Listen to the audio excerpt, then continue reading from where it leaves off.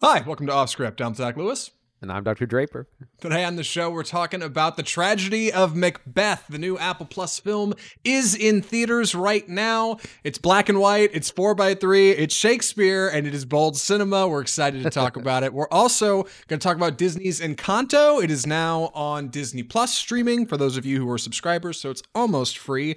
We're going to talk about at the end of the show. Normally we talk about like the family-friendly kids movie before the weird black and white bold cinema movie, but this is the home of bold cinema, all right? And it's what we do. So if you want to hear that, just, listen through or skip to the end. We're going to talk about our top 10 films of the year, or like our top 5. I mean, it is our top 10, but it was a weird year, man. Struggle to get 10 good films this year. We had a lot of trouble putting that list together.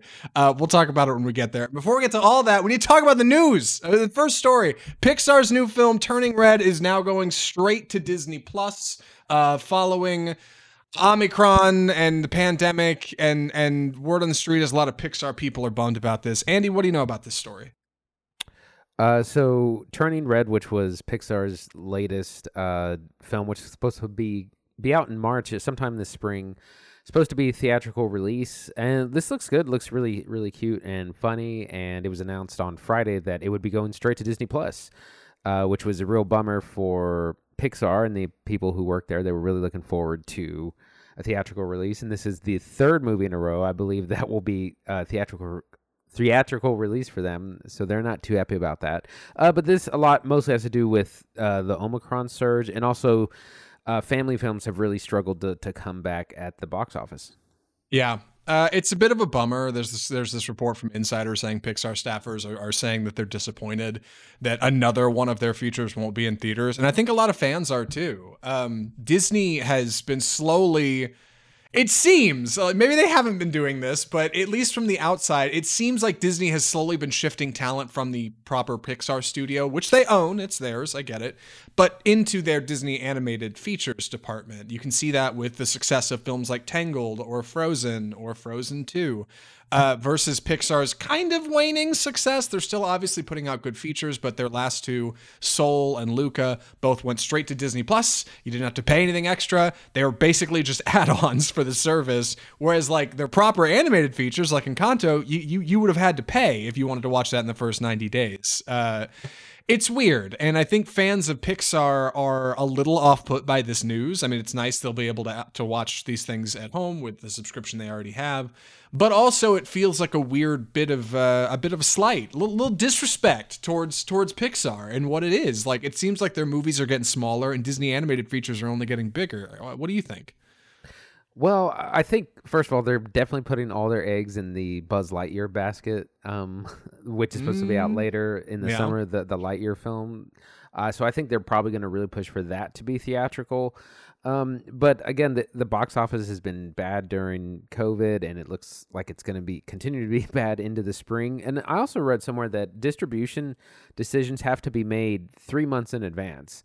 So, which is now for Turning Red. So they have to make the call pretty far in advance, which sucks because it could turn around. We could be in a much better place in 3 months, but the decision has to be made today. I think that they still get a lot of value for Disney Plus, because if you have a streaming service, you have to have a lot of content and a lot of new content constantly. So I think that'll help their service and their subscribers.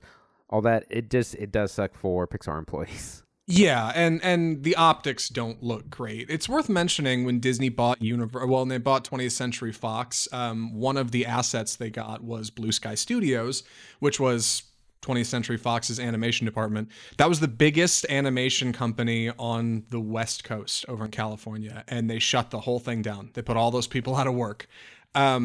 Disney, that the House of Mouse will not be stopped, I guess. And whatever it is they're doing under the advisement of, I assume, their new CEO, Bob Chapek, it doesn't look great to me from the outside, but they're turning out banger films. We're talking about Encanto later in this podcast. So if you want to hear more about that, stick around. Next up, we got to talk about the box office. Spider-Man is still crushing it at number 1. Meanwhile, 355 completely flopped. Almost couldn't have been a bigger flop, and that's really a bummer. Even I say that being a person who also did not see it and does not appear to be reviewing it on their movie podcast. Andy, what's going on at the movies? So, of course, Spider-Man continues to dominate. No surprise there. The bigger story is that this kind of spy action, all-female-led film, the 355, totally bombed. But completely forgot about this. I didn't see any marketing or any of that. And this seems like something that definitely should have been sold to Netflix instead of trying to release in theaters. Yeah, I'm not going to say the 355 is the same kind of energy as something like, I don't know. Netflix's Gunpowder Milkshake, but I am going to say that Gunpowder Milkshake had a lot more attention and a lot more advertising than it feels like this movie had. It's a bummer. The cast in the 355 is solid. We got Jessica Chastain, Diane Kruger, Penelope Cruz, and Lupita Nyong'o just to start. That's good talent.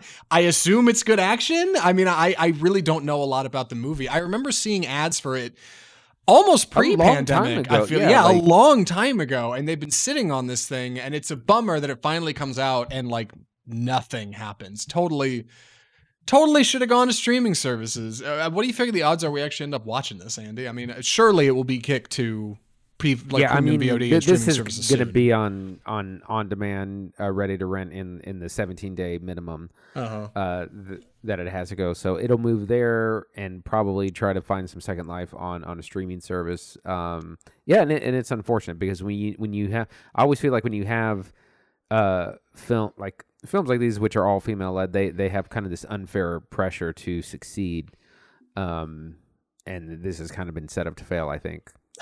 It does feel like unfair pressure. That's true, and probably shouldn't be putting that on it. But dude, I haven't seen Lupita Nyong'o in a movie in a while, and she's super good.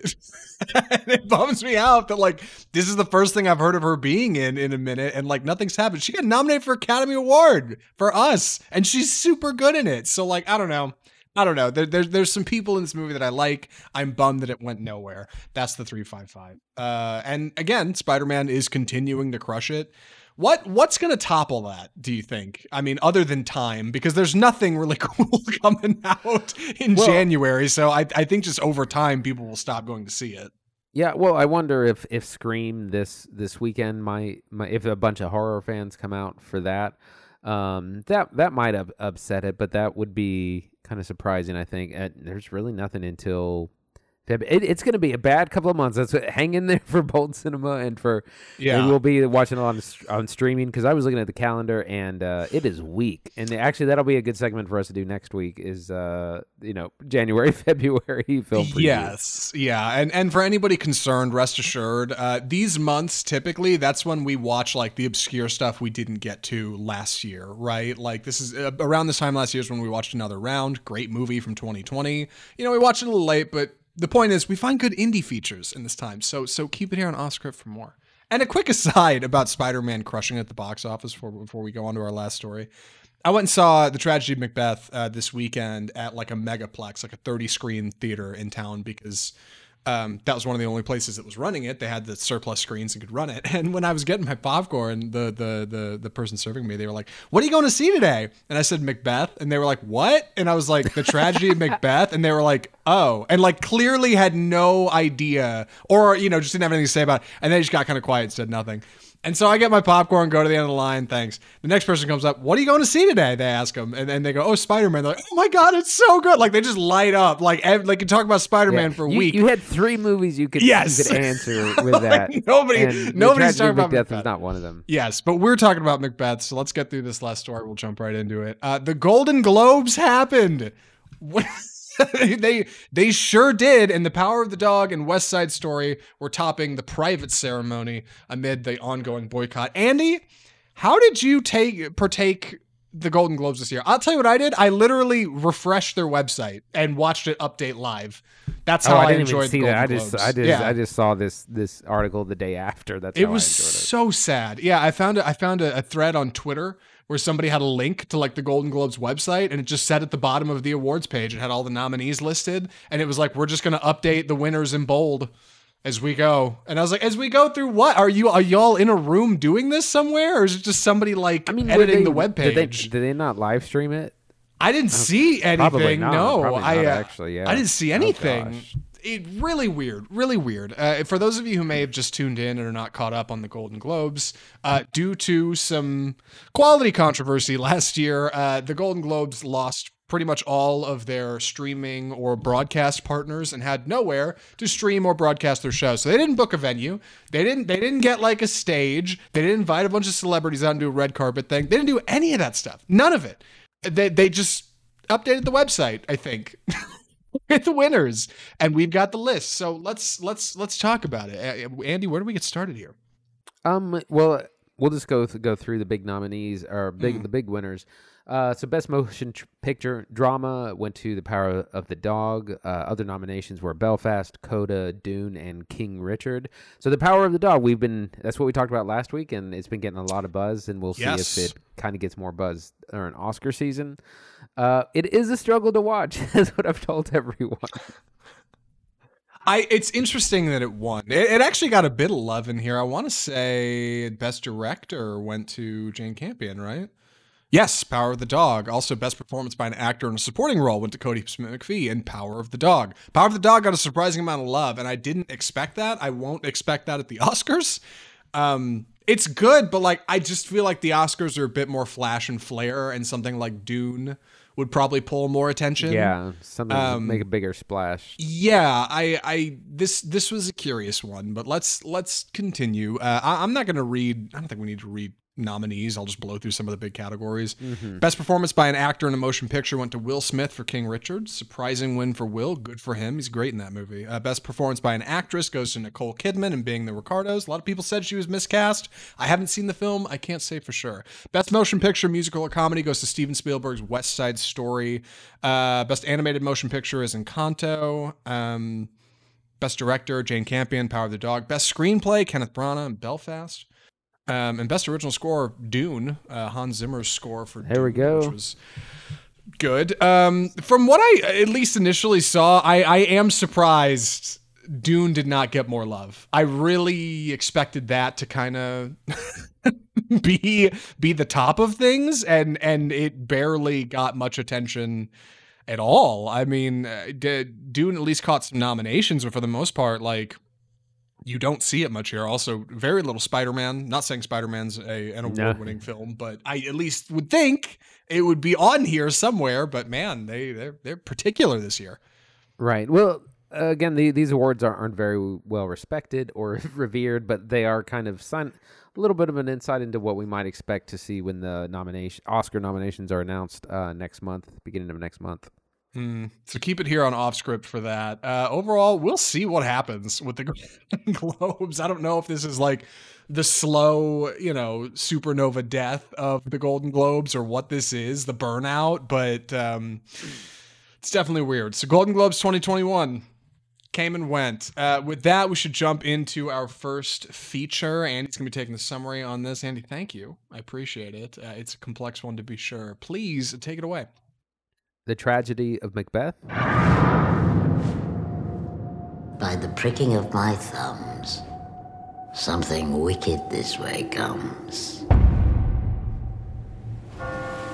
So this is the latest adaptation of Shakespeare's famous play Macbeth, directed by Joel Coen of the Coen Brothers fame, starring Denzel Washington as the titular Macbeth, Frances McDormand as Lady Macbeth, and bunch of other who's who in the cast. For those not familiar with the story, Macbeth is a 16th century Scottish nobleman who, at the beginning of this battle, comes across three witches who tell him he will, be entitled to fame and fortune, and that he will be king, and he will be named, all this premonition. And then one of those premonitions comes true, and he begins to think, well, maybe I am king. Maybe I will be. He then murders the king himself to make sure he is crowned, and then he has to deal with the fallout of that, and actually goes on a bit of a murder spree throughout the play. It's very famous. It's been done numerous times, most recently in 2015 with Michael Fassbender playing Macbeth. That film was by Justin Kurzweil, and also starred Marion Cotillard. This is very different. Usually you either get kind of period appropriate Macbeth, or you get like modernized crazy version. in this we have something that is period set, but also very, very kind of modern and art house style. There's a lot to talk about, a lot going on in here, and as well as I have to tell you my my screening of this because it was actually really terrible. Yeah. Andy. Well, why don't we start there, Andy? What the hell happened when you went and because you saw it in theaters like I did? Yeah. But so you just had a messy audience. Yeah, it was the audience and the venue. I was at the Angelica Dallas, and I just had a very chatty audience. It was an older crowd. They were a lot of people whisper talking throughout the whole movie about this and that, and the people kept. This was the weird. People kept falling in the middle of the movie, like falling in the aisles. Like they have these really short seat backs. I guess people were like catching their feet as they were trying to, and no less than 4 people fell. 4 people. Yeah. How long? It's an hour and 45-minute film. 4 people took a dive. 2 were at the very end as we were leaving, but 2 fell like in the middle of it. I assume these were people getting up to walk out because they did not like what was happening in the tragedy of Macbeth. Yeah, it was just a lot of people up and down, a lot of noise, a lot of chatting, people falling. It was just it wasn't a great screening because of the audience. Mine was very quiet, other than the person serving popcorn who was like, "What is it you're going to see?" It was very relaxed. I think there was one other person in there. It was very quiet. That's how I wish I had seen it. Yeah, that's probably the best way to go. Like really, really private and intimate. Interestingly, Shakespeare's work was originally meant to be seen, like obviously on a stage with an audience. This is not that. This is a screen. This is something a little bit more intimate. And Joel Coen leans in. The Tragedy of Macbeth is a really cool spin on the story that most of us already know. But it is fundamentally, it's Shakespeare. It is Shakespeare for Shakespeare's sake. It is direct Shakespeare. It's the script is Shakespeare. So that means, if you're familiar with Shakespeare, that a lot of it is very dense language that has a lot of double meanings and entendres and metaphors that's also coming at you very quickly. So if you're not familiar with the story, I think this movie might be a bit of a bear to get into, but I am pretty familiar with it and I enjoyed it, I think, a lot. Mm-hmm. How familiar are you with the OG Shakespeare story? I'm pretty familiar with it. I've read it before. I've seen I watched the 2015 version a couple of times. I really like that adaptation. And I generally enjoy Shakespeare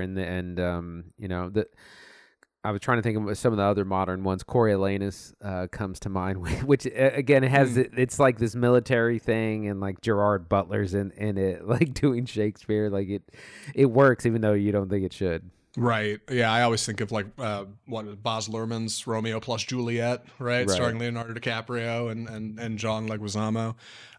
This movie is a bit of a different approach. It is entirely in black and white. It is filmed on a soundstage. I think they shot it in 35 days.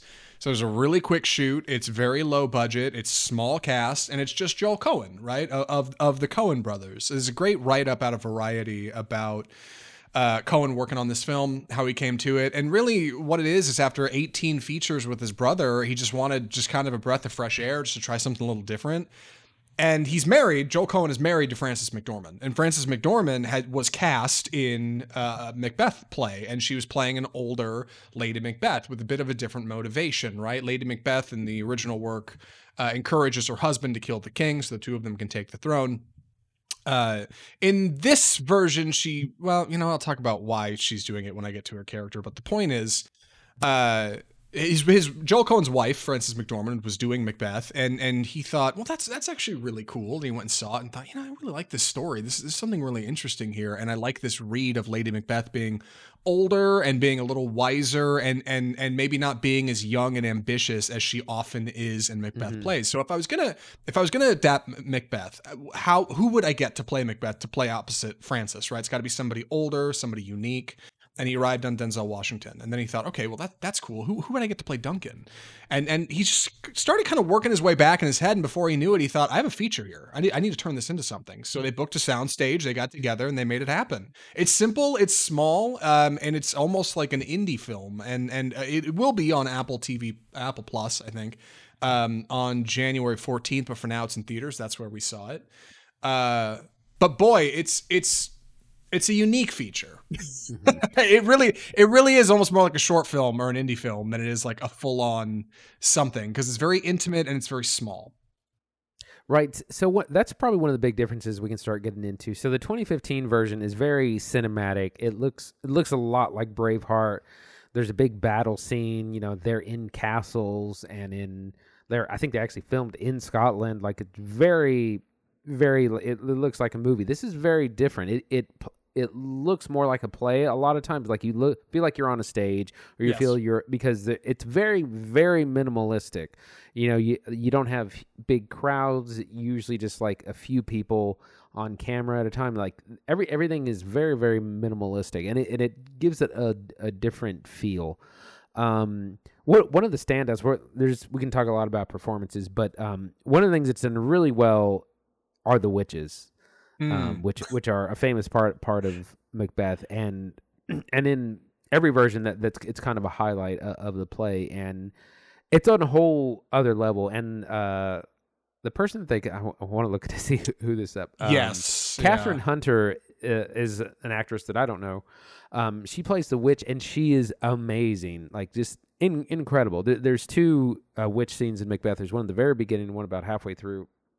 They're both just incredible, and this is probably the most fun in this version that I had. I really liked those scenes. Yeah, the lean on kind of the soundstage look is important. They designed all of their sets to intentionally look as if you were looking at a stage, which makes sense, right? It's a Shakespeare play, but it also leans into this kind of like ethereal presentation. The film opens with Macbeth kind of walking in through this like fog that's present, and it gives it this kind of dreamlike quality, and that's what Joel Cohen says he was going for. That it was kind of like almost like you're kind of shifting through a dream, this kind of unique version of Macbeth you may already know, or this kind of new tale. But either way, it's kind of a reach back to older history, and maybe just a bit of that mystical, and that comes out so well with Catherine Hunter as the witches.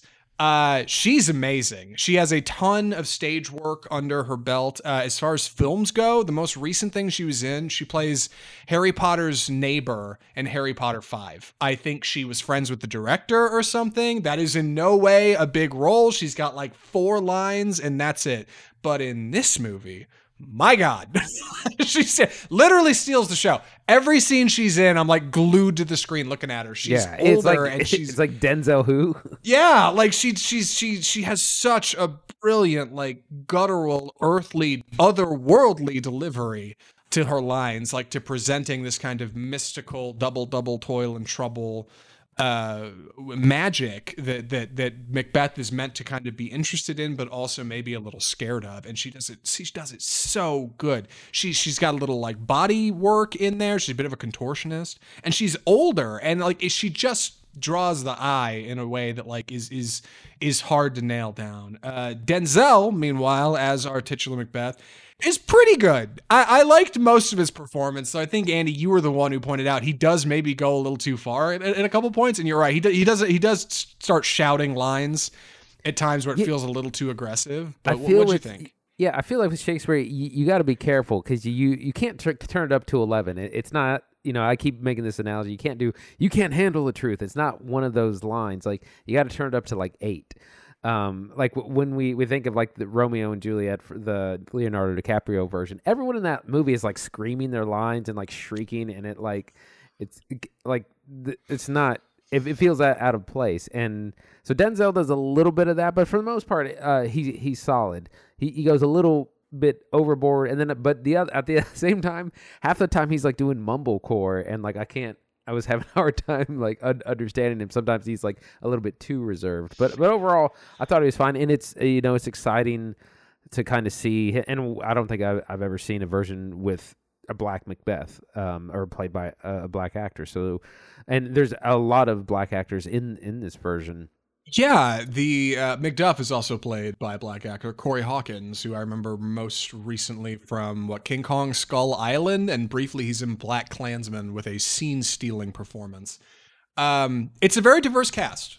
We jump around in age range a little bit. Macbeth and Lady Macbeth are older, which I think gives them interesting motivations, right? Like in previous versions I've seen, Macbeth and Lady Macbeth are they're on the come up, right? They're on the grind. They're trying to get the bag. And like Macbeth's a lord, but like he wants to be king.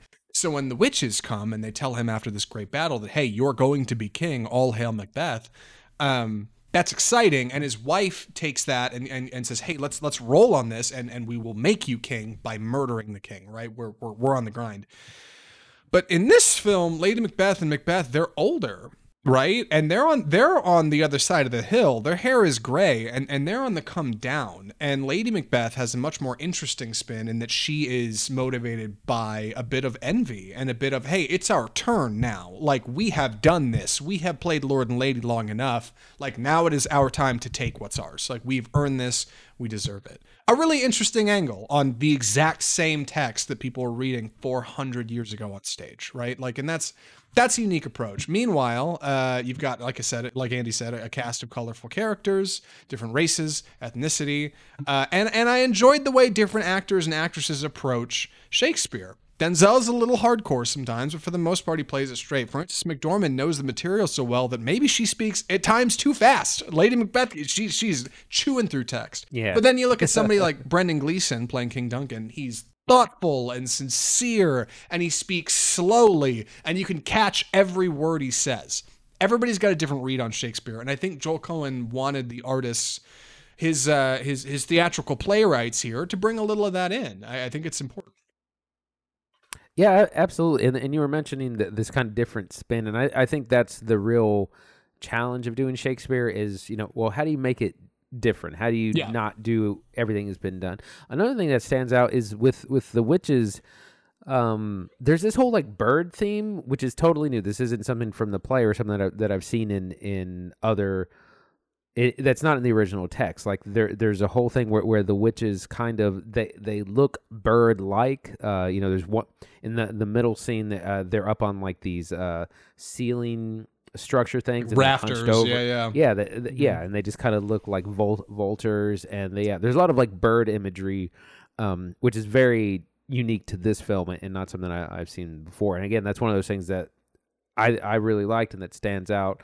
In something that, again, how do you do something that's a little bit different? Right, it does. I think the raven, the kind of theme of like a raven being a sign of things to come, has been used in other Shakespeare plays, I think in maybe certain adaptations of Macbeth, but yeah, I've never seen it featured so strongly here, and it's effective not only because it feels like a kind of otherworldly element, right? This witch who may be a shapeshifter or have some kind of connection to nature that like other humans don't have, but also it plays great visually. The movie is in 4:3. It is not widescreen, it is square.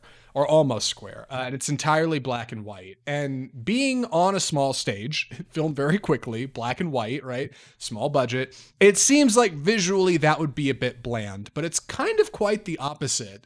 While you can see the seams of the stage, that's usually played for really great visual effect. At times, the back of the stage may be completely black backdrop with little specks of light coming through it to illustrate the night sky, right? And you can see the back of it, but like it works because it's supposed to represent something bigger and tangibly in this kind of dreamlike presentation that Joel Cohen's cooked up. That works great. And the darkest darks come through on screen, right? You can see these wonderful gradients of grays and blacks coming through that really bring out detail. They bring out the wrinkles on Macbeth's face, right? And they bring out like the frustration in Banquo's eyes, and like they help you see a side of these characters you simply would never get on stage. Also, it's played visually to create really, really stunning visuals with their set design. Some of their architecture and lighting are like really fantastic in these castle scenes, even though they're small. And the way the camera set creates almost like brutalist art, like it's hard to describe, but there's frames in this movie that are really stunning. Like some of the best stuff I've seen in theaters all year.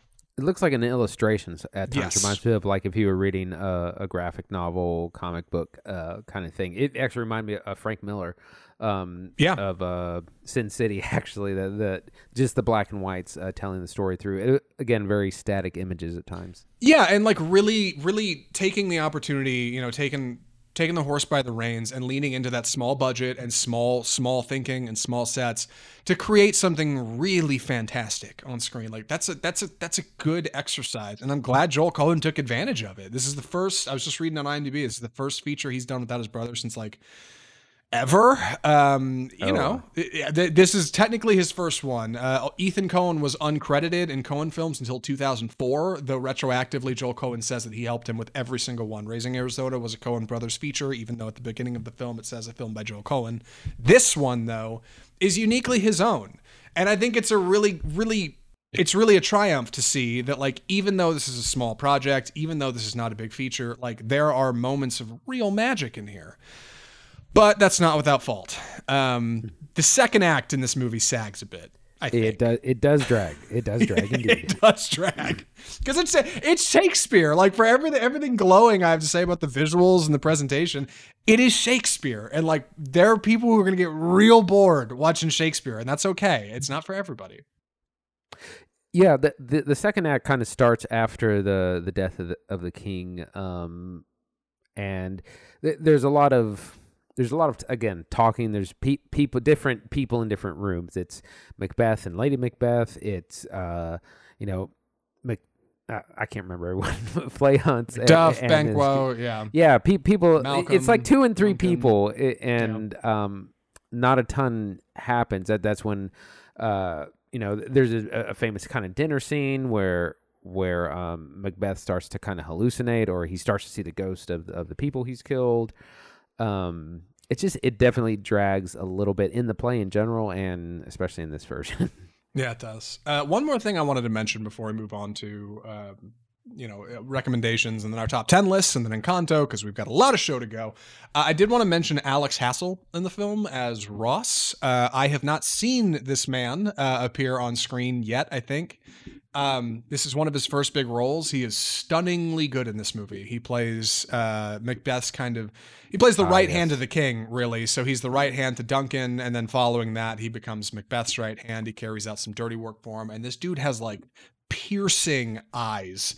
His gaze is strong in this movie. Like, he hardly ever blinks. He is just creepy and foreboding and super good. Like, even if I don't know what he's saying because it's Shakespeare, I feel like I understand what he's doing because of Alex Hassel's work. Most recently, he is the villain in Netflix's Cowboy Bebop series. And other than that, I don't know what else the guy's done. Keep an eye out for him. I hope he gets more work. I thought he was Jude Law for a second. I know, yeah, right. Or he looks like certain. I can't remember. He looks like somebody I know. But anyway, Andy, any other thoughts for recommendations? I'm ready. Andy, would you recommend The Tragedy of Macbeth? I would recommend it for people who are already really familiar with the source material. Like, if you've seen Macbeth before, or you've read it, if you've played it, if you've performed Macbeth especially.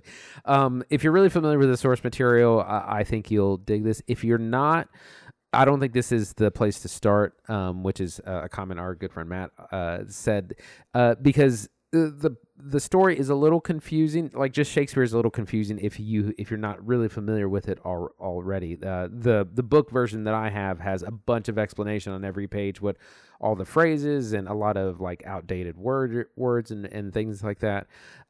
So there's a lot going on, and if you're not familiar, I don't think you'd enjoy this. But I would say if you are familiar, then so. What I'm trying to say is that if you haven't seen Macbeth before, the 2015 version, I think, is a better place to start. Yes, I'm kind of uniquely in the same camp. I like this movie a lot. I think it is a recommendation only for those who really liked old cinema, because it's non-traditional. And yeah, you should probably know the story going in. I don't think this is the freshest way to like get into Macbeth. I think because of its stage presentation, even though it is trying to do this like ethereal thing, ultimately it harkens back to the old play. It knows where it's coming from. And I think because this film acknowledges that origin and acknowledges what it is and where it comes from, you should probably have an idea of what that is too before you walk in. Like, I feel like that would help you enjoy it. It helped me enjoy it. If you don't like Shakespeare, obviously not a film for you. This is a direct adaptation. It is the same language. It is the same text, just with new people saying it. So if you're not into that, stay far away from Tragedy of Macbeth. But if you do like it, keep an eye out for it on Apple Plus on January 14th when it comes out. Just a couple days now from when we're recording. And, I don't know. That's the Tragedy of Macbeth. And with that, we should move on to our next segment. This is a big deal every year, and I'm excited we're finally talking about it because it took me forever to get together. Andy, you want to do the formal announcement? It is time for our top 10 films of the year.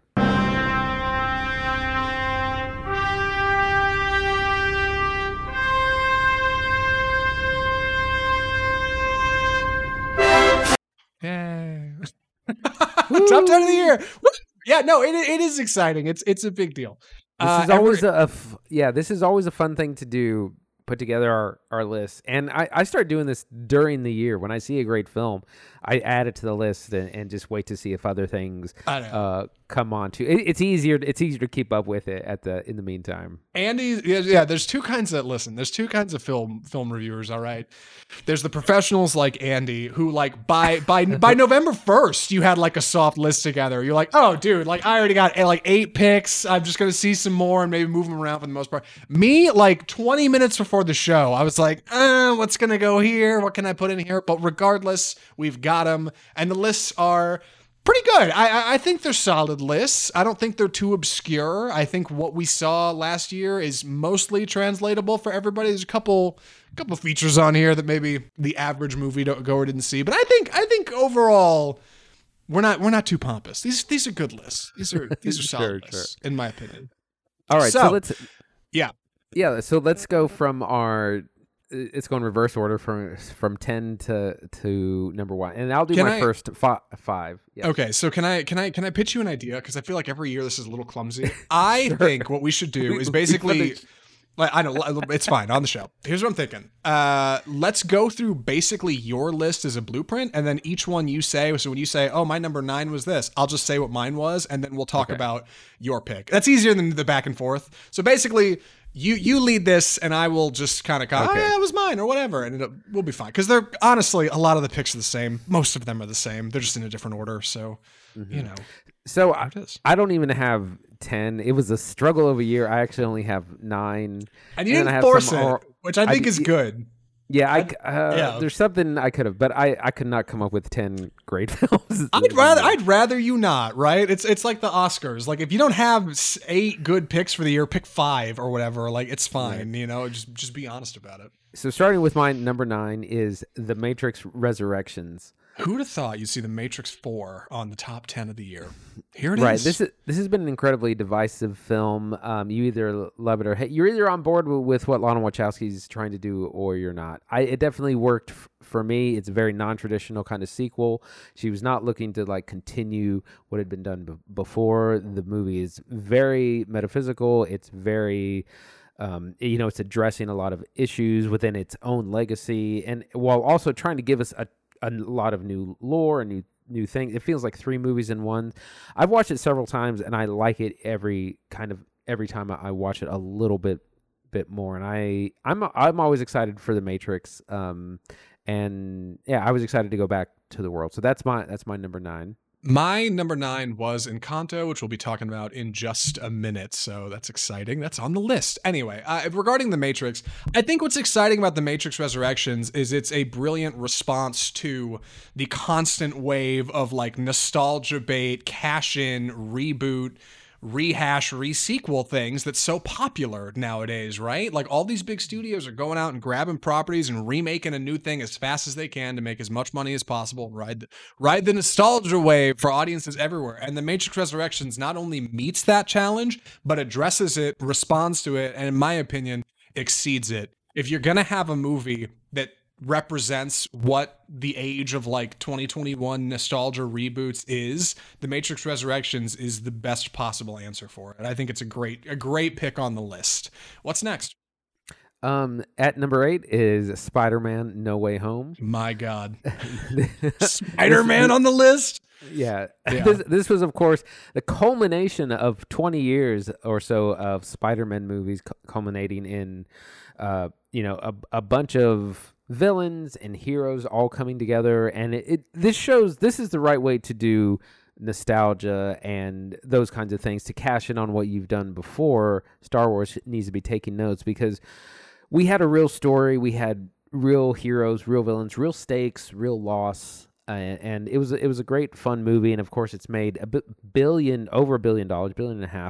And actually, it's been a big surprise. They knew it was going to be successful. They didn't realize it was going to be this successful. My number 8 was The Matrix Resurrections. So, like I said, not a very different list. But regarding Spider-Man: No Way Home, I think Spider-Man is such a cool comic book movie that breaks a lot of the rules of how a movie is supposed to work. I mean, it at times it almost feels like that exact thing I was just criticizing regarding The Matrix, right? Just nostalgia, cash grab. But what it does is it looks at the properties that came before, the previous Spider-Man, the previous Spider-Man villains, the previous lore, and it approaches them with a sense of gratitude. Like it thanks those creators, it thanks those people who were passionate about those properties for doing what they did and building a legacy where we have now. It pays tribute to them, it honors them, and it does it in a way that's fun and exciting and funny and bold and emotional. I really, really like Spider-Man: No Way Home. And I feel like of all the comic book movies that have come out of Marvel's slate of 28 or however many they've done now, of all of them, Stan Lee would have loved this one a lot. Like, this is a special kind of comic book movie. And there's something really unique about it. If you haven't seen it, go see Spider-Man. What's next, Andy? Zack Snyder's Justice League. Speaking of comic book movies, my God, how did Zack Snyder's Justice League make it on your list? I had this as an honorable mention. My number 7 was Titan. What do you know about this movie? So Zack Snyder, he was given an extra $70 million to complete his vision of Justice League. And so we got this 4-hour monster of a movie, completely different from Joss Whedon's, different in tone, in style. The score is completely different. We get a lot more story of a number of characters. This really turned it around for me, because I was not a fan of the previous Justice League, and Zack Snyder's work in the comic book realm hasn't been great. But I was really surprised by a lot of this, and it's a shame it's not going to really be continued after he seemed to finally get his footing. Zack Snyder's Justice League is not on my top 10 list, but I want you to know that when I was drafting it, it was for a long time, and it's definitely an honorable mention. I thought about putting this on here because when I think back on Zack Snyder's Justice League uniquely, it's an experience that I like. Like, I think there's something going on in this movie I respect, not because it's Justice League, right? But because Zack Snyder's Justice League is a bit more. It's an extension of a creator's work that was never really meant to be seen, right? Warner Brothers never intended for that to be released. That was never supposed to be finished. And there were memes, and we laughed about it on the show, about fans making petitions for Zack Snyder's Justice League. But then it finally comes out, and it turns out it's not just some goofy comic cash-in. It's actually a bit of a thoughtful something, like with a soundtrack that's slower and a pace that's different, like and a body of work that ultimately I think is better than the actual theatrical release. It's better than Joss Whedon's Justice League. So yeah, it's not one of the best movies of the year to me, but it's a really cool movie. And Zack Snyder's Justice League is not something you should sleep on, in my opinion. My number 6 is West Side Story. Number 6 was Annette. So both musicals. Which sorely missing, sorely lacking, I see, from your your last 4 here, but maybe we'll get to it. Yeah, but both musicals. Why, Andy, I'm going to be honest, I didn't see West Side Story making your list. And so mostly because of scope and spectacle. Same way, we talked about Dune just being so massive. That's how West Side Story is for the musical. Like, yes. The musical numbers, I mean, it is a very, it's not an updated remake. It's a total, like, remake of the original film. It's set in the 50s. It's those same characters, but it's just modernized with like the dance numbers are so good. The performances are really solid. It shows kind of the right way to do a remake of a classic film. And I mean, there's 60 years past the original. Really phenomenal. I thought and it's a shame because this is yet another one of those dramas that's just not doing real great. That are aimed at adults, but I thought it was done just from a directorial standpoint, performances and all that. Like, it's everything you go to the movies for. Yeah, my only criticism of West Side Story is it feels a little bit too much like a West Side Story adaptation and a little not enough like a Steven Spielberg film. And while it is uniquely both, West Side Story stays so close to its original roots. Like, it doesn't stray far enough away, I think, for Spielberg to have any real opportunity to be an auteur and make something new. It's a fresh coat of paint on something I already love. And if you love West Side Story, this is in no way going to tarnish your opinion of that play. This is a loving tribute to it and the musical work and the Broadway that came before and since. Spielberg pays tribute to it in the best way. But if you're a lover of Spielberg first and of West Side Story second, this movie may not be your favorite of his filmography. But I'm glad it's on the list. I'm glad we got to talk about it. What's next? My number 5 was The Card Counter. A unique feature. All right, to The Card Counter. So for those of you who don't remember, this was Paul Schrader's latest film, who wrote and directed it, starring Oscar Isaac as a war veteran who takes up gambling to kind of focus his energy on that, so he doesn't go do terrible things from the PTSD he has from the war. It turns into a little bit of a revenge film as well. We eventually meet Ty Sheridan and I can't remember her name. Tiffany Haddish are also in the film. This might be Oscar Isaac's best performance that I've ever seen. He really has some amazing stuff. I'm worried that it'll get overlooked because it was such a small film. Like, I don't think anyone else saw this really. This movie's about anything but playing cards and gambling, and I really loved it. I actually really liked The Card Counter as well. I was skeptical going in, and I think in my review I was a bit skeptical too, but it's aged better in my head since I saw it. I feel like The Card Counter is like 60%, maybe 70% a mediocre film. It is a small budget, shot mostly in hotels, like from a director who has mostly experience writing. You know, a small cast, it's pretty simple, but the other 30% of The Card Counter is some of the best stuff I've seen in a movie theater all year. There is a sequence in particular in this film that was so stunning. I started laughing in my seat. I enjoyed it so much. I think The Card Counter is really unique, and I think you're right. It might be Oscar Isaac's best performance ever. Might be tippity top. And I know that sounds funny because Oscar Isaac's been in a lot of features. How could you say this is his best? But like, the way he digs at this character and its motivation is truly gripping. And I'm glad to see it on the list. What's next? At number 4 is Titane. Titane. Yes. How do we talk about this movie? Okay, so this was the directorial debut, debut. This is the second film by Julia Ducournau, who did Raw a couple of years ago. It was a great horror, kind of psychological horror movie. And this is her follow-up, which follows a young woman named Alexia, who's kind of a serial killer and she goes into hiding. There's this whole transformation. This movie is about so many things. She has this accident when she's a child, has a titanium plate in her head, has this like literally love relationship with cars and automobiles. But this movie's about so many things. It's about love and gender and family and aging and just like a million things. And it's just, it's so intense and insane, like the entire way through. And it's just like, when we talk about bold cinema, it's probably the boldest thing we saw all year. Really liked it, and hopefully we'll get some Oscar love. Yeah, my number 4 was Wes Anderson's The French Dispatch. Also a bold film, but an entirely different way. Titane is like a really, really brutal roller coaster. And I know a lot of people that say, oh, this movie's a real roller coaster, right? Real ride from start to finish. This one's different. This is like a roller coaster you'd ride at an amusement park and get off and be like, dude, my spine hurts. I'm never riding that again. I thought I was going to die. And it's not the best ride you rode all day, but you're never going to forget it. Like 10 years from now, you're going to remember that time you rode that damn coaster that was so brutal you couldn't get away. Titan, I'm not even sure how you say it. It really is something special. I can't remember the last time I watched a movie that made my hair stand on end like this movie does.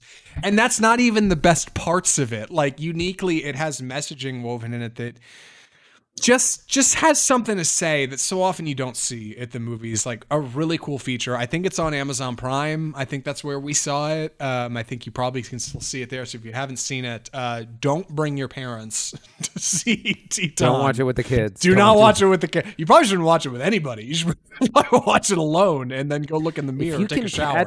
If you can catch it on a big screen, though, I wish we'd been able to do that. You know, it's funny. I just saw this next week Texas Theater's running Mandy again. We should keep an eye out for Titan. I bet it comes back, and it'd probably be there or like another local joint. We'd see it. We should totally. I will absolutely go see that movie again. Like, my God. Anyway, what's next?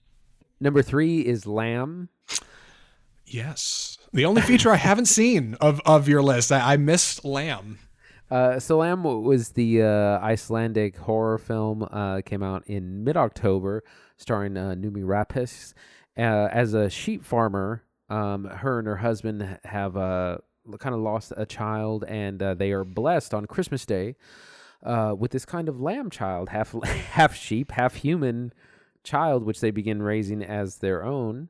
And that's the premise. And it's a really bizarre premise, but it's about a lot of things. It's a very much like a psychological horror. Reminds me a little bit of The Shining, because they're out in this very secluded, Icelandic farmland. There's only 3 or 4 people in the film. Again, it's about a lot of things. It's about loss and mourning and family. And I got to see it twice because I went with a friend to see it a second time. Really something else. It's been, it might be shortlisted for best foreign film. So we'll see. That's Lamb. My number 3 was Spider-Man No Way Home. We've obviously talked about that already. And while I didn't see Lamb, I can at least tell you why I didn't watch Lamb, because I think it's worth mentioning. It's Andy's number 3 top 3 films of the year, and I haven't even seen the damn thing. I didn't see Lamb because I saw the trailer for Lamb, and I thought, you know what, A24, I love you to death. This one might be a bridge too far. Yeah, like when you got a kid dressed up with a lamb head or a CGI or whatever the hell's going on in that movie, I thought, you know what? Nope, I'm out. I looked up on IMDb. It has like 3 people in it. And I was like, you know what? No, I'm going to go see something else this week. And I just missed it. And that seems like that was a big mistake, especially because I see it so high on your list here. I need to see this movie, obviously. I wish I could see it in a theater. I'm sure I've missed that opportunity. But if you haven't seen Lamb, keep an eye out, because just like me, I hope you're curious after hearing this list. For sure. What's number 2? Number 2, The Green Knight. With the bullet, baby. Yes. Oh, greatest of kings. So this was the movie I was probably looking forward to the most this year. It had been delayed a year because of the pandemic. We finally got to see it. This is, of course, the story of Sir Gawain of King Arthur fame, who he is challenged by the Green Knight to a duel. He cuts his head off. The Green Knight gets up and says, "I'll see you in a year. To return the same blow." He has to go off on an adventure to seek out the Green Knight and learn to become a chivalrous knight along the way. Really love the style of this movie. The character, very different. Usually in these kind of Arthurian legends, we get very noble characters, and they demonstrate what it is to be a virtuous person. In this, we get someone who's not that. We get someone who's very selfish and who has no honor and learns to get it along the way. This was directed by David Lowery. I saw this 3 times. We got to see it with a special screening with David Lowery, doing a Q&A afterwards at Texas Theater, which was really, really neat. Definitely one of my favorites of the year. The Green Knight is also my number 2, and Andy knows for a while I debated putting it at number 1 because it is such a cool movie and it is made on such a small budget from a guy like who's probably our age, a little older, from Dallas. Like, and I don't mean to say, oh, well, the director's from my hometown. Obviously, it's the best.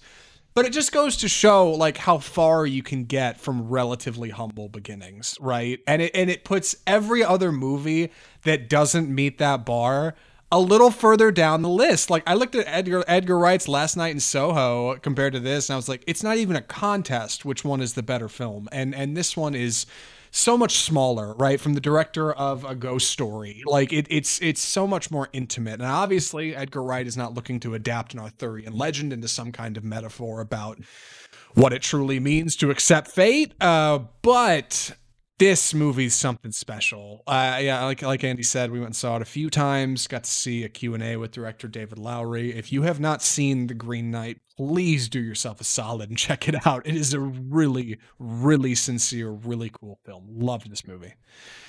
And with that, we've got number one.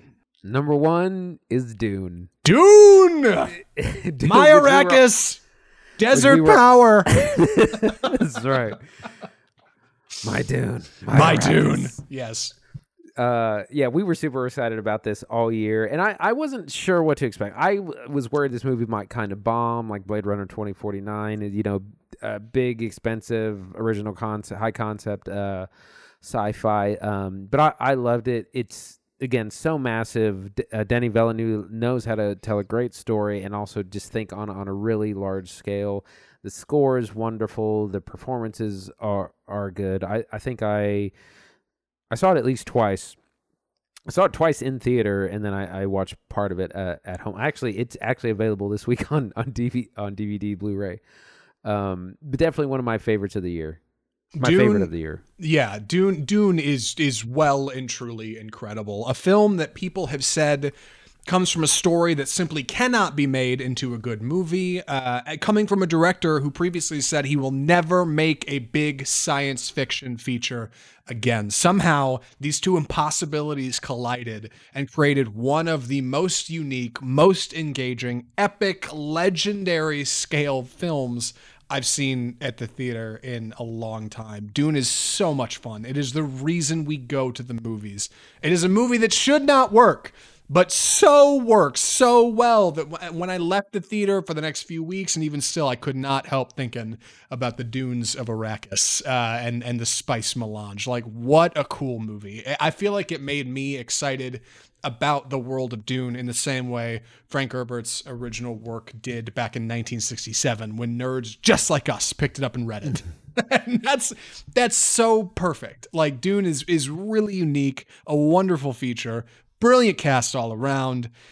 I don't have enough good things to say about it. And that's Dune. What a year at the movies, Andy. Yeah, incredible time. My now, God. You did have some on your list that I didn't. I did. Yeah, okay. We talk about that for a minute. I had Encanto, which we'll be talking about in just a moment, at my number 9. I had number 6 was Annette, Baby Annette. For anybody who has seen that musical, God, yeah, let me talk about Annette for a minute. Annette is a smaller feature. It went straight to Amazon. I think it was an Amazon Studios film, starring Adam Driver and Marion Cotillard as two star-crossed lovers who have a young child with a mystical gift of song, and have to find out what that means, and ultimately how they find themselves and their purpose in the world when they're suddenly out of the spotlight and back in the shadows. And that's really cool. It's music by Sparks, the band. Really unique feature. Andy liked it more than me, I think, but I just wanted to put it on here because I thought it was bold cinema, man. It was doing something I didn't see anywhere else. Annette grew on me because I didn't really like it at first. It's super kind of weird and bizarre, but I loved the soundtrack, and the soundtrack eventually won me over to the. I've listened to the soundtrack like ad nauseum, and it was actually released in like a longer form version of it was released, and I've been listening to that as well. You have Candyman on here. I completely forgot about Candyman. What do you mean you forgot about Candyman? Yeah, Candyman was my number 5. Because I was disappointed. That's why. No. Okay. So it's worth mentioning. I have never seen the original Candyman. I had no expectations going in. I had no idea what I was getting into. I was looking for a fun romp with Yahya Abdul-Mateen II, and I got it in spades. I think Candyman is a ton of fun. The story of a I don't want to say tortured artist, but a troubled artist in living in Chicago. Is that what I keep wanting to say? New York. Yeah. Living in a downtrodden community in Chicago, rediscovers the legend of the horror icon Candyman that we know from the films, but he knows from his world, in which Candyman is a real thing, obviously, and begins to have unearthly and horrifying visions that may be all too real regarding the murderous Candyman. Really, really unique feature. I love the cinematography in this. There's a couple of scenes where characters are murdered that are so well done. I didn't even really realize what was happening on screen until they were halfway over. It's particularly one wide shot of a skyscraper and a window that I know you're probably familiar with. What did you think? Why the hell isn't Candyman on your list? I mean, come on, you could throw that top 10. That's a 10 spot for sure. I think so. This is clearly a franchise starter. Like, this is almost like a Candyman origin film. I think that's fair. Yeah, and that's not what the original Candyman is. Very much, it's a slasher film in the tradition of Freddy, Jason, Michael Myers, and where the killer is the killer from the beginning of the film. In this, it takes us a long time to get to like full-fledged Candyman, and it was just that the films are similar in that they were both very socially conscious. The original is set in again the Cabrini Green area of Chicago, with Virginia Madsen kind of playing she's the main protagonist, and she is having these visions. She has conjured the Candyman. She's accused of these murders that he's committed, and it's a very different film. And I think maybe I was just expecting something different, so I probably just need to revisit it, knowing what it is. A lot of times when I know where a film is going, then I can appreciate it a little bit more than if I'm guessing a lot. Right. It's in no way a perfect film, and it's not like one of the best horror slashers of the decade or anything, but like it's pretty solid. Of the horror I saw this year, this is one of my favorite easily. I don't know. I liked it. Yeah, it stuck with me since, and I think that's a big part of the reason it made the list. The other one that Andy didn't have was Wes Anderson's The French Dispatch at my number 4. The story of the Liberty, Kansas Evening Sun, I think, and the reporters who write for it is unique and different. It's essentially 3 or 4 short films kind of stuck together, but I have really come to respect Wes Anderson over time. It is a Wes Anderson movie for Wes Anderson people. So if you don't like Wes Anderson, it's probably not a movie for you. Andy uniquely not so uniquely. Most people don't. Andy is not a big Wes Anderson fan, so naturally it's not on his list, but I got it here. Honorable mentions? Anything worth talking about? Yeah, let's try and go through these quickly. Malignant, which was the other another horror movie that starts out very cliche and then kind of goes off the rails for the last 20 minutes. Really great. Just for the way it ends, it made my list. Yes. Go ahead. Annette, which we've talked about. In the Heights, which was almost a spiritual successor to West Side Story, which is funny because West Side Story was remade. Starring Anthony Ramos, about the Washington Heights community in New York, and a lot of stories in there by Lin-Manuel Miranda. And then Guillermo del Toro's Nightmare Alley, which got pummeled it came out the same weekend as Spider-Man No Way Home. Yeah. So that was never going to have a chance. But really good remake of a film from the 40s. A lot of style, great performances. I've been meaning to go see it. Hopefully I can catch a chance. My honorable mentions this year were Netflix's The Harder They Fall, a really unique Western. It's on Netflix now. Go check it out. Good action. West Side Story, which we already talked about. James Bond's No Time to Die, which is not a perfect film and is not in the top 10, but there was something about it that I think I liked. It's kind of stuck with me since. I wanted to mention here Zack Snyder's Justice League and Pixar's Luca, which is on Disney+. Not as good as Encanto, obviously. Encanto's on my list. Luca is not, but movie's got heart. I don't know. It caught me in a special way. It hasn't caught everybody. Most people I know that saw it didn't think it was that special, but I don't know. I liked Luca. Now, uniquely, before we move on to Encanto, my God, we are over on this segment. Andy, was your worst film of the year? What do you got? Worst of the year. Well, this is I didn't order these in any particular order. They're all bad. Yeah. Yeah. Space Jam: A New Legacy. Ugh. This was soulless cash grab that tried to sort of recreate. It didn't even try to recreate the magic of the 1997 version, 96 version. And it was mostly just flexing all their IP. There's all these weird references to things like Game of Thrones and The Matrix and this is a kid's film. Why are you bringing up these other properties? Pennywise is in it. And it was just bad. LeBron James is in it. He's fine. He's fine. I mean, he just plays himself, but it's just terrible movie. Yeah, the original Space Jam was definitely like a merchandising cash grab tie-in. That's what it's supposed to be. But there was just enough heart there, and there was just enough emotion and passion that I think fans over time have grown to love it because it's such a unique blend of animation and live action and Michael Jordan and Bugs Bunny. And it's weird, but it has its place in time. But Space Jam 2 forgets that, and it reboots the film and forgets all of that passion, all of that love, and instead just picks up those merchandising reins and runs as far as it can with them. And it's soulless, and there's nothing good about it. It's really a bummer. I think people expected more. I certainly did. It didn't come around. Another terrible one was M. Night Shyamalan's Old, which was the beach movie where the people on the beach the beach makes them old. The beach makes you old. That's the whole, yeah. Right. Took us 45 minutes to realize the beach makes you old. God, just super. It was kind of boring, uninspired. The last third of it was completely made up, different from the source material.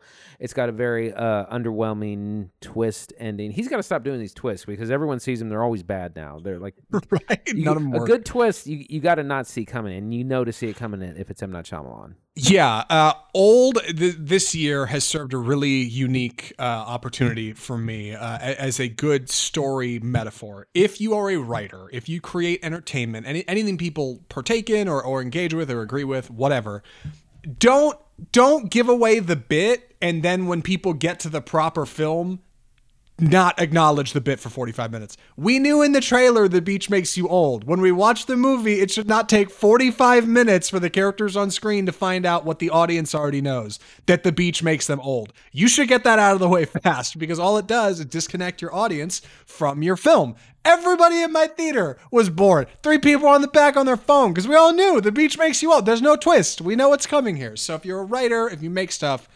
if you tell people the beach makes you old, acknowledge that the beach makes you old. Just run with it. And I've noticed this in other films where the premise, it takes forever to get to the premise. Yeah. And Old was the first movie I think that I really I noticed it on screen so blatantly. It takes so long for the characters to figure out the beach is making them old. And it's like, dude, everybody in this theater is bored.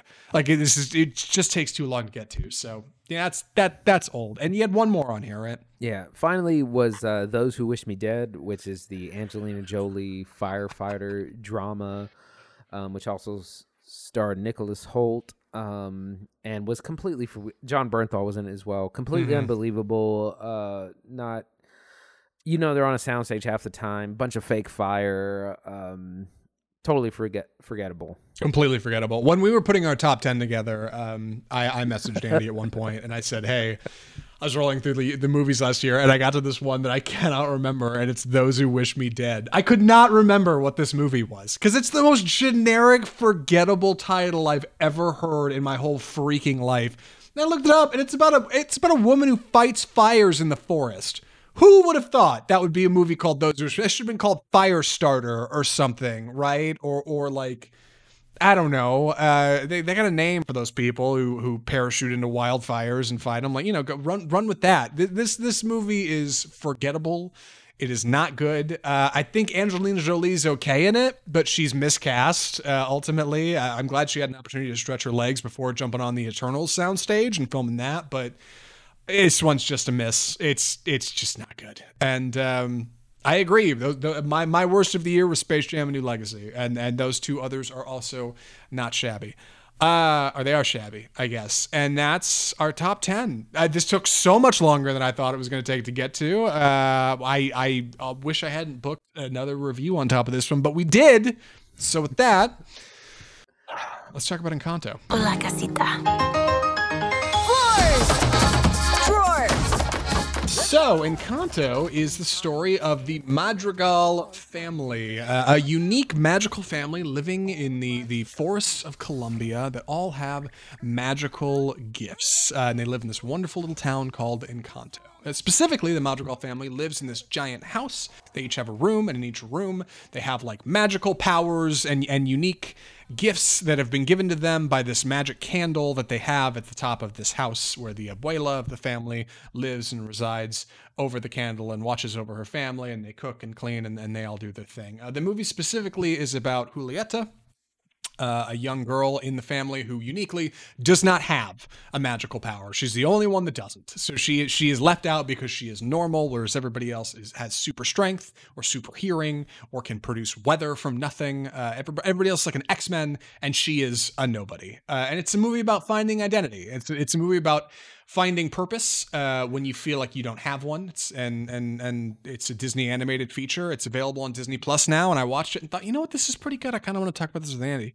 So here we are. Andy, what did you think of Encanto? Yeah, I thought this was pretty good, really charming.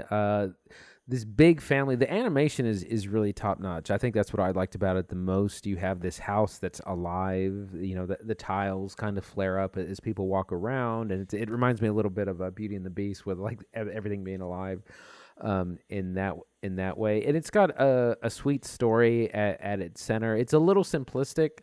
I think it's not as mature as or complex as like a Pixar film would be, but it's fine. It's good for the family, good for the kids. I really enjoyed it overall. So a quick thing before I jump into it, the lead character's name is not named Julieta, it's Mirabel, actually. Julieta's one of the sisters. Mirabel. Thank you. I got confused because there's a large cast of characters in Encanto. We have a very large family. Most of these family members have spouses or partners or somebody that they're dating or somebody that they want to date. A lot of people. In fact, this whole little town that's been built around this family, like, you really don't even get to any of that town. Most of it takes place in the house, but there's understandably multiple houses and shops built around this house because there has to be a functioning economy to keep up with how big this family is. And Encanto uniquely never leaves its setting. The entire film takes place either in or around this house. Our characters are not going on some grand adventure. Hercules is not traveling to Olympus to meet his father. Like, this is a Disney movie where our characters don't actually move around a lot. And additionally, there's a lot of characters. Typically, Disney films and children's films, they're pretty simple. This one has a lot. We got 8 songs in Encanto. It is a musical. The songs are very complex. They're written by Lin-Manuel Miranda, Disney songwriting darling, and they are very unique. The songs are dense. There are a lot of words coming at you really fast, often so dense that visually the artist couldn't keep up, so they had to just kind of animate like whimsical situations for our characters to be in on screen, because what's happening in the songs is coming at you so fast. In fact, the songs are so dense, I looked this up. Lin-Manuel has a co-writing credit in the film, which he did not actually help write, but his songs move the plot forward in such an effective way that they felt it was proper to give him a writing credit for the film. Encanto is a different kind of Disney animated film. Right. And that's really the reason I wanted to talk about it, because so often these movies are just simple and cut and dry, and they're about a hero's journey. Right. And Encanto uniquely does not actually have a physical, really tangible journey. It's Mirabel's discovery to finding out why she doesn't have a gift. It's her journey to stopping everybody else from losing their gifts when the magic of the family comes under threat of some kind of unknown force. Right. And it's ultimately finding meaning, right?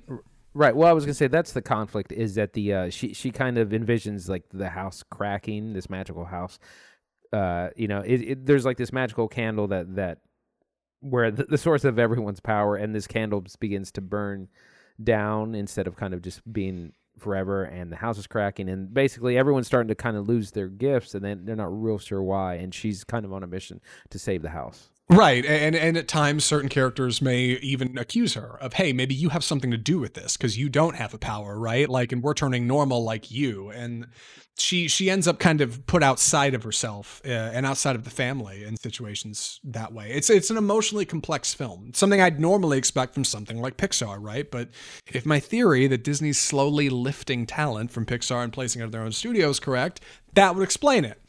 Encanto features a really diverse cast, not necessarily in the voice acting booth. It's definitely diverse enough, but literally in presentation. The people of this world are of multiple races and ethnicities all over the film. And it's actually really satisfying. Like, you get lots of different skin colors, you get lots of different skin tones, and the whole pitch is supposed to be, well, this is one family, right? And that's not traditionally something you'd expect from one family, to have all people from all walks of life, from all over the world. But they are in this wonderful little paradise, and I thought that was really unique. Like, that's a step away from the norm. I mean, Tragedy of Macbeth even kind of does that in its own way. Right. Well, that's good stuff. This is yeah, I noticed that too. And what it is, it's still, there are a lot of ethnicities even within Spanish culture or Hispanic culture, and in this case, it's Colombian culture. So you have, I mean, basically different gradations of skin color. You have like more Afro-Cuban or darker skin, and like the hair, everyone's hair is a little bit different because of the kind of different ethnicity. So it was yeah, it did a great job of representing a very large variety of ethnicities, just given within Colombia itself. Yeah, and being, this film is strictly in Colombia. You see the words Colombia on the sides of buildings. Like, it is very explicitly in Colombia. And while we're in kind of a magical oasis of a paradise within Colombia, I like being able to see a children's film a little like Coco that's set in or around South America, that shows it in like pleasant light, because I feel like we have a lot of media here that doesn't often do that. And I think it's important for kids to see a world where, hey, there's a lot of love in a lot of places, you know, and like Encanto leans into that. It doesn't shy away from it. It says, hey, yeah, this is a tangible place. This is a real place you can look at on a map where amazing things happen and amazing people live. And like, that's tremendous. It would have been so easy to say, well, it's some mystical wherever, right? They're in fantasy land. But no, like Encanto plants its flag and says, no, this is a real place, like where real things are possible. And that's huge. That's huge for kids nowadays. Yeah, I was gonna say, yeah, the setting is really charming, really fantastical. I didn't like the songs as much as, say, something like Moana. Yeah, it does have a couple of good ones. The song about Uncle Bruno is particularly. We don't talk about Bruno. I actually heard about that song before I saw it. I heard that song's trending on like the Billboard Top 100. Yeah, but so that one's really strong. But like a lot of it is weaker than some of the other stuff. Like I said, because like the entire Moana soundtrack is really great. So it's funny, I thought about doing it. I honestly thought about doing a TikTok about the Encanto soundtrack, and I realized, like, being a white dude on the internet, I have no place to criticize like a lot of the culture in this film, and I don't mean to, but yeah, the songs in here are uniquely really dense. Lyrically, there's a lot going on, a lot of complex musical stuff. Lin-Manuel Miranda is grabbing the reins with both hands, and they're like, Disney says, we need you to make a musical feature. Goes, okay, I'm gonna get weird with it though. I want to do new stuff that I haven't done before. And they're like, yeah, go ahead. And Encanto is one of those opportunities. A couple of the songs were kind of misses for me for sure. Others, like Bruno, like we don't talk about Bruno, or a really pretty song that's entirely in Spanish, like right at the end of the second act. I don't know the name of it, but I heard it's about a caterpillar turning into a butterfly. Like, really pretty, really slow, and no subtitles provided, which I think is meaningful. Like, I think the strides this movie makes to present diversity and like culture in a positive way are really important. And it does it through good music, good presentation, good setting, and great animation, and fun characters. I like it. I like it. It feels different to me. It feels a little bit more special than like I feel like their previous animated features, especially something like Frozen 2 have. But obviously not for everybody. It is a children's film, right? It is a family film. Well, I think a lot of people our age might enjoy it. At the same time, like, you know, you're going to show this to your parents, they're not going to have a good time. They're going to be bored. So it's a different kind of feature. Any other thoughts or recommendations, Andy? I'm ready. For fans of Encanto out there, I'm sorry we've blasted through this review, but we're way over time. I did not mean this to take as long as it has. So with that, Andy, would you recommend Disney's Encanto? Yeah, absolutely. It was a lot of fun. It's a sweet story. It's good for the family, good for the kids. It's not very long. It's only 90 minutes. I've seen the time listed incorrectly everywhere. It is a 90-minute film. The credits roll right at the 90-minute mark. It's sweet. It's got a good soundtrack. Some of the songs aren't as good as some of the other previous Disney animation films, but it's got a couple of good ones. And the animation style is what really stood out to me. It's a really fantastic animation. Yeah, I was really charmed by Encanto. When I watched it, I wasn't sure if it was going to be a top 10 film of the year for me, and it turned out it was. When I think of the animated features I've seen, the offerings available to kids nowadays, this one stands out. Yeah, its unique blend of culture, its music, its presentation, its animation, and ultimately, like, the story of a woman trying to find meaning in a place where she feels like she just has none is really valuable, I think, regardless of what age you are. Check out Encanto on Disney+. It's solid, and if you already have a subscription, you can watch it for nothing. So worth your time, in my opinion. And with that, Andy, what are we watching next week? We are watching the new Scream, the not remake, but kind of sequel. It's a little bit of a reboot. Rebootquel, which is a terrible word. Starring Courtney Cox and Neve Campbell, along with a whole new cast of victims to be cut up by Ghostface. That's out this Friday in theaters only, and then we're also going to be taking a look at Don't Look Up, which I have heard good things. As much as I don't want to watch this film, I have heard positive things about it. That is on Netflix, starring Leonardo DiCaprio and Jennifer Lawrence, along with other big cast, Meryl Streep, Jonah Hill. Directed by Adam McKay of The Big Short fame. It's supposed to be a satire, political satire, something like that. Those are what we're going to be checking out. I'm interested to see Don't Look Up. I hate to say I'm a little skeptical, but like I don't do great with doomsday satire. I take it a little too seriously, and I probably shouldn't. That's the point. You're supposed to laugh at it, but I'm also uniquely placed against Adam McKay's recent feature. Big Short was okay. I got bored watching Vice, and you can't tell me that like what he's doing in Vice is better than like his work in Step Brothers, like which is, you know, a different kind of film, but ultimately like from the same creator. He's going in a different direction in his career. Adam McKay's doing something different. He's split off from Will Ferrell recently and their production company. And while I like what he's doing, I'm a little skeptical about Don't Look Up. So we'll see. Regarding Scream, I have not seen a few of the Scream movies, but I know I saw Scream 4. I've only seen the first 2. I think I've seen Scream 1 and 2. I don't think I saw Scream 3. Andy, the new Scream, the whole big tagline is "The killer's on this poster." You want to take a stab at it right here on the show? Who do you think it is? Oh, I think it's the kid from The Boys, Jack Quaid or whatever. Jack Quaid. That's my money. I know he's featured big on the poster, but I don't know. I think he's it's a big cast. I'm trying not to think about it too much. I've kind of fallen out. I haven't kept up with Scream over the last 20 years, essentially. So yeah. I don't think it's one of the big three: Courtney Cox, Neve Campbell, or what's his name, Dewey. Yeah, of course. Whatever. Yeah, I don't think it's any of them. I don't know. Yeah, we're not a spoiler cast, so we won't be talking about it on the air or anything when we actually review the show next week. But I just wanted to take a shot in the dark. I'm not afraid to say it. That's my flag in the sand. But having seen nothing about it, I've seen one trailer. That's my guess. It's the kid from The Boys. We'll see.